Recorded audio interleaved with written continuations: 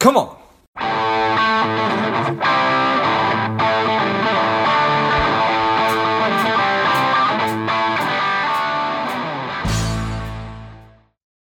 The strong, the powerful Mitzi Perdue has returned to Lifeblood. Welcome back, Mitzi.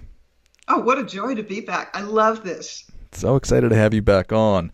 Mitzi is a businesswoman. She is an author, a master storyteller, a speaker, philanthropist. Her father was the co-founder of Sheraton Hotels. Her late husband was Frank Perdue of Perdue Farms. She is an expert on helping people to make their family businesses last. Mitzi, tell us a little bit about your personal life, some more about your work, and why you do what you do. Oh, why I do what I do. I can't help myself.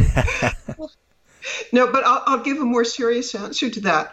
I got really influenced by a biblical story of the talents, and basically that we should, how to put this, the good that we can do, we must do, and that if you have some talents, you really ought to use them.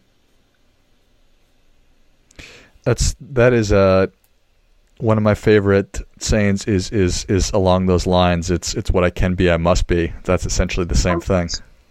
Yeah. I mean, actually, my wish for humanity is that everybody gets to be all that they can be. Because I think therein lies happiness. I think people are happier if they're contributing.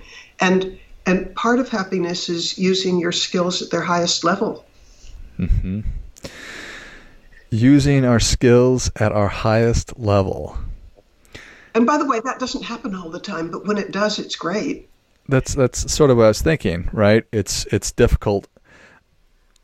Why is that difficult to figure out, do you think? Well, I think an awful lot depends on luck, but then I'm also in favor of putting yourself in the way of luck. Mm-hmm. And by the way, I just finished a book which it will come out probably in time for Christmas, but it has to do with putting yourself in the way of luck. So tell me a little bit about that. Thank you. I was just itching for you to ask me about it. No, I've just been writing a book, and it's been accepted. Like maybe 80 seconds before coming on your show, I pressed click to send the information for the back cover of it. So that's how hot off the press it is. Nice.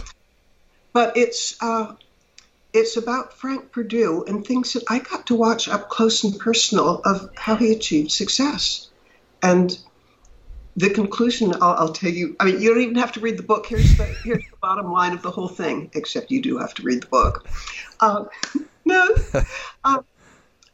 The bottom line of my analysis as Frank Perdue's widow, the chicken man, was that he developed a tremendous talent stack. He learned to do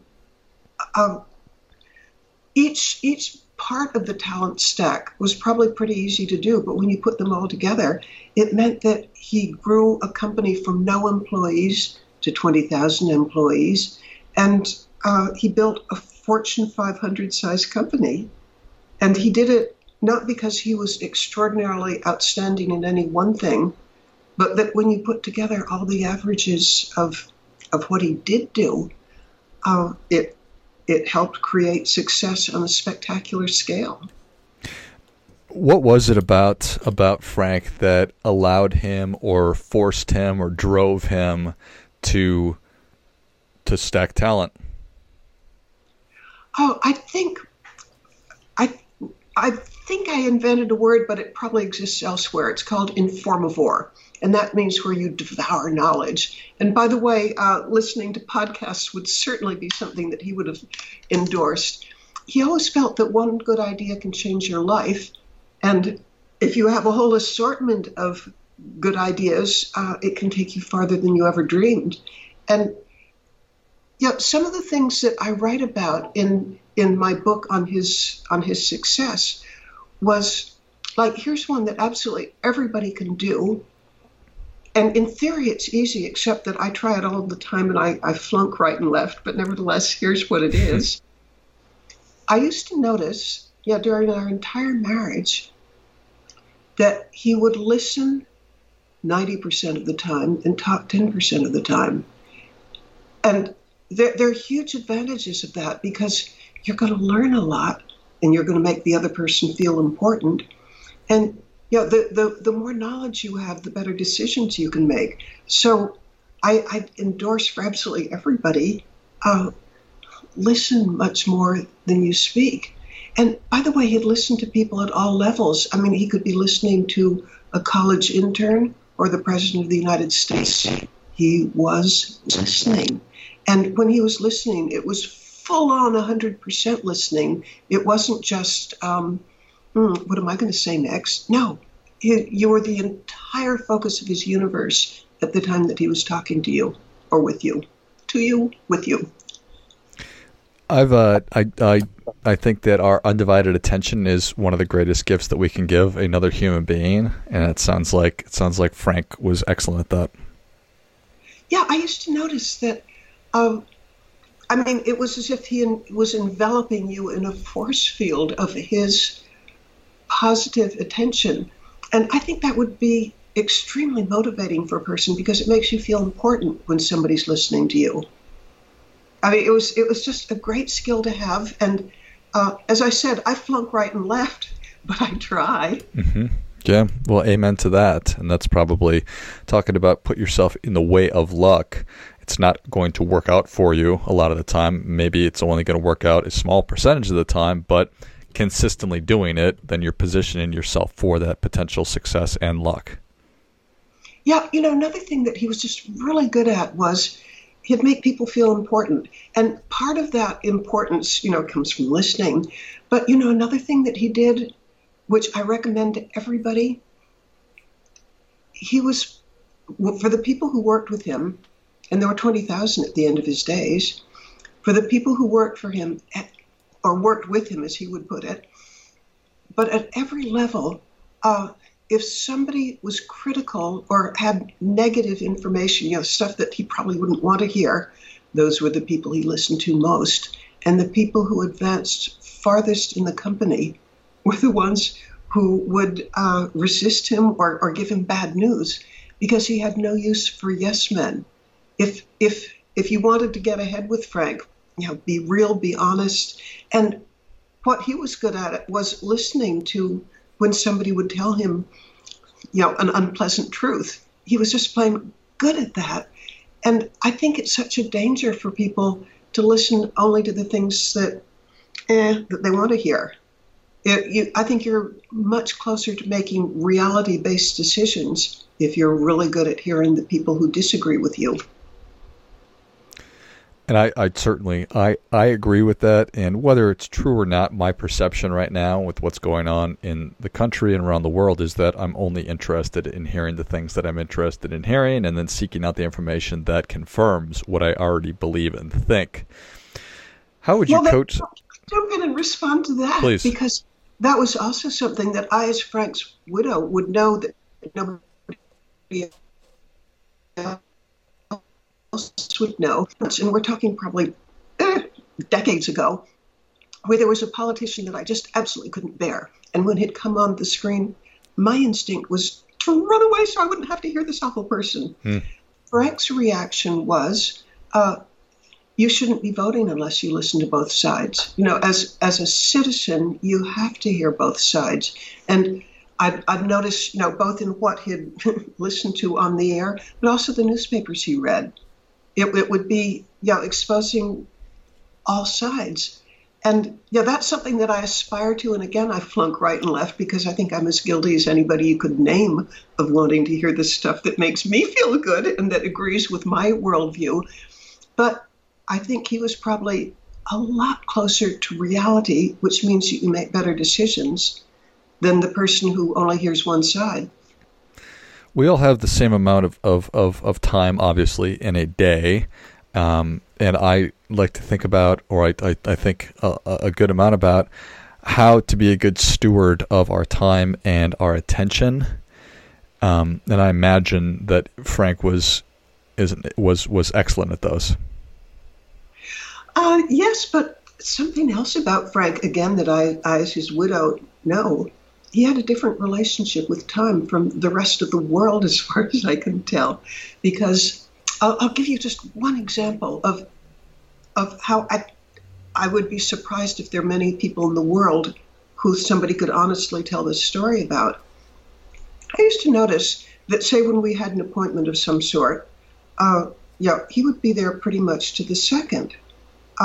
In fact, since I'm really big on trying to be prompt, so that part wasn't surprising. But here's a story that just absolutely rings true. It's not my story. It's a guy who's a trucker. And this guy had a meeting with Frank. The guy was at the office headquarters, and Frank called him to say, "I'll be there in 7 minutes and 30 seconds." The trucker told Frank's executive assistant, he's kidding, isn't he? Nobody's accurate to the second. And Elaine Barnes said, "No, you'll see. He will walk through the door 7 minutes and 30 seconds from now."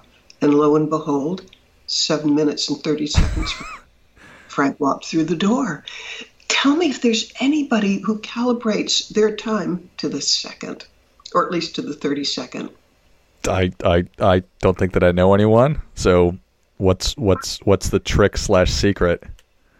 Oh, I'm not sure I can tell I guess what I'm going to say is that he valued time more precisely, and I think got more out of the 24 hours than most people do, because he was calibrating it,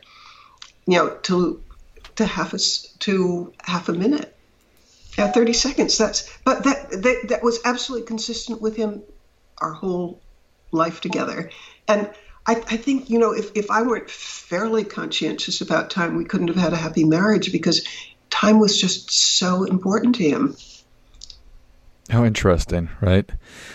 You read about how the average human being, their mind wanders half the time. And so if you feel like you don't have enough time in the day, well, maybe just dig into the time you actually do have and be a little bit more cognizant of what you're thinking about and how you're spending it. All I can say in response is, yeah. All right. So from 0 to 20,000 employees to Fortune hundreds of companies, being real, being honest, being an excellent listener, being somebody who really appreciated and valued his time precisely. What are some of the other big takeaways? Well, if you had asked him the secret of his success, one of the things he'd just tell you right off is, it's not me, it's the people who I work with, that I'm blessed to be surrounded by smart, brilliant, hardworking people. But to my mind, that raises the question, well, what did you do to influence them to want to go the extra mile for you and stay with you for life, which generally they did? And I even listed some of the things that I saw that made people feel important, because part of leadership is getting people to see things your way, but it's a two-way street. You have to show them a lot of respect and value them. And one of the things that I noticed he did, and again, I'm going to be saying something that's do as I say, not as I do, but because what I'm going to share is, it's something to aspire for, and I try for, but I sure don't succeed at Frank's level. Learn people's names.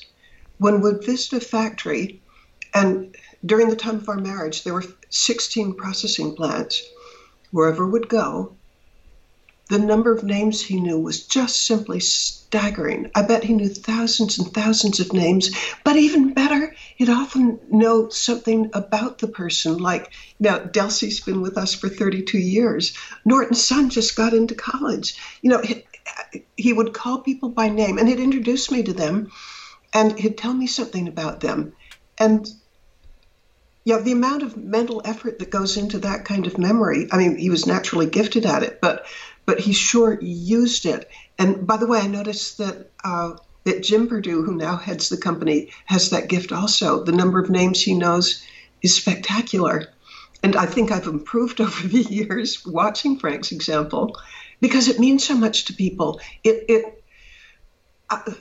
There's a quote from a famous psychiatrist from like 120 years ago named William James. William James said, and this is really important, the deepest principle of human nature is the craving for appreciation. And when you show somebody that you know their name, you're giving them appreciation.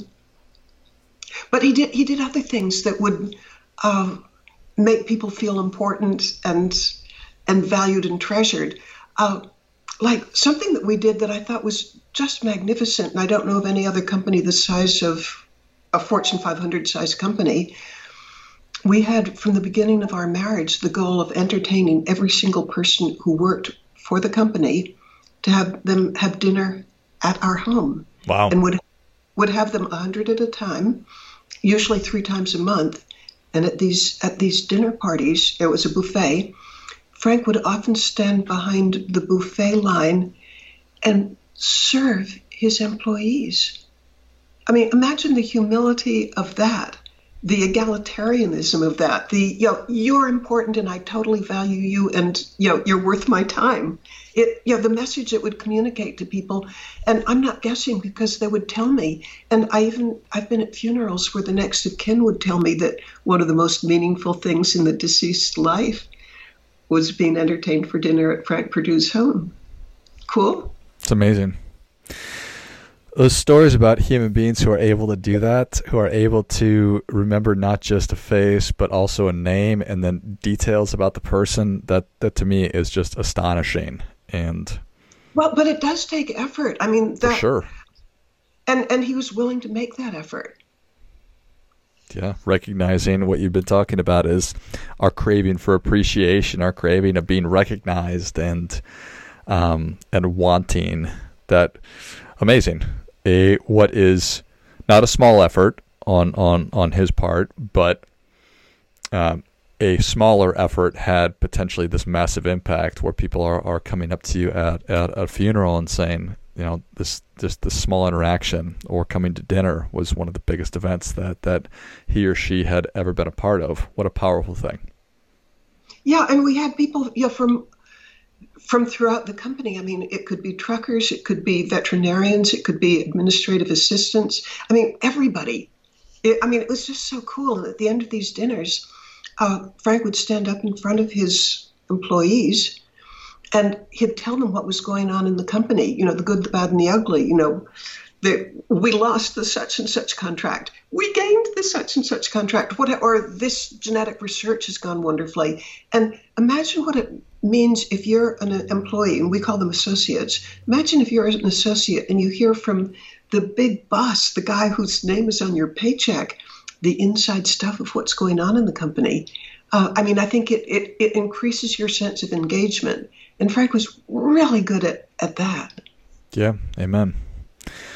Well, Mitzi, I know that another one of your passions is philanthropy, and you're working on human trafficking. Tell me a little bit about that.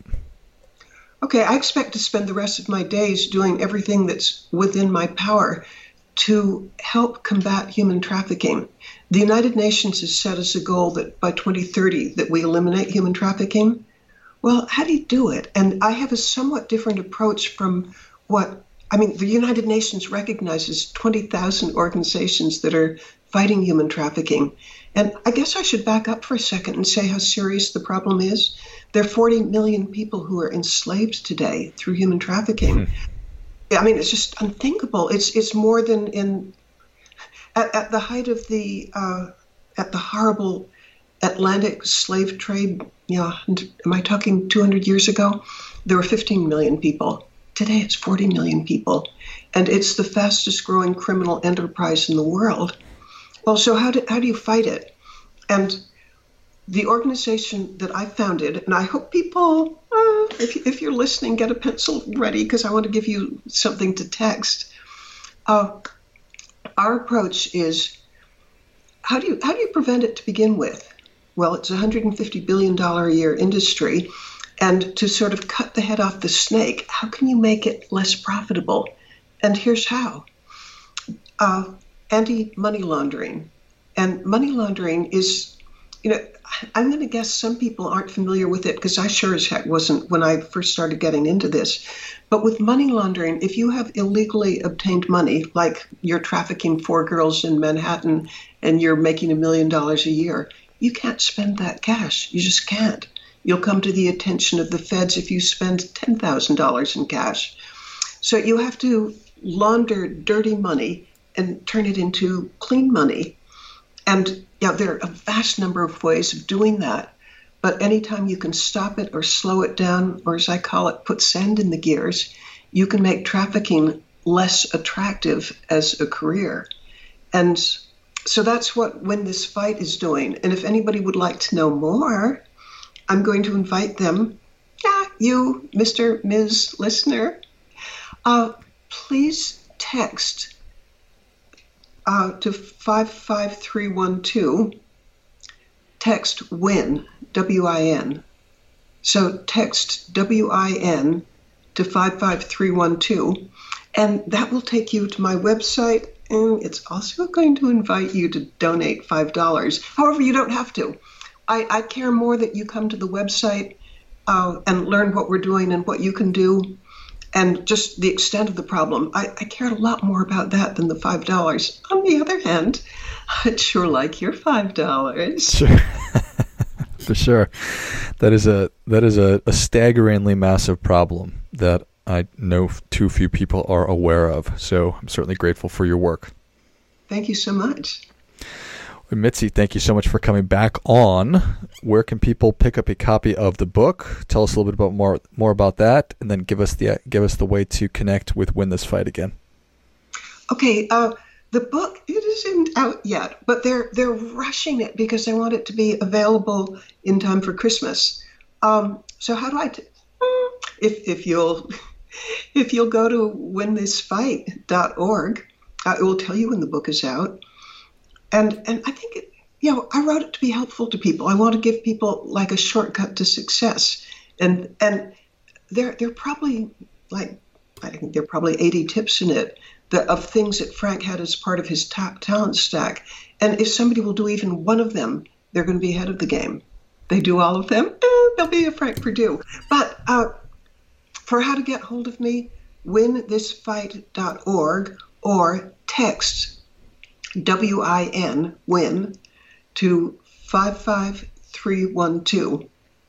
Perfect. Well, if you enjoyed this much as I did, show Mitzi your appreciation and share today's show with a friend who also appreciates good ideas. Go to winthisfight.org and text WIN to 55312 and donate $5 for goodness sakes. Thanks again, Mitzi. Thank you so much. I've loved being your guest. And until next time, keep fighting the good fight. We are all in this together.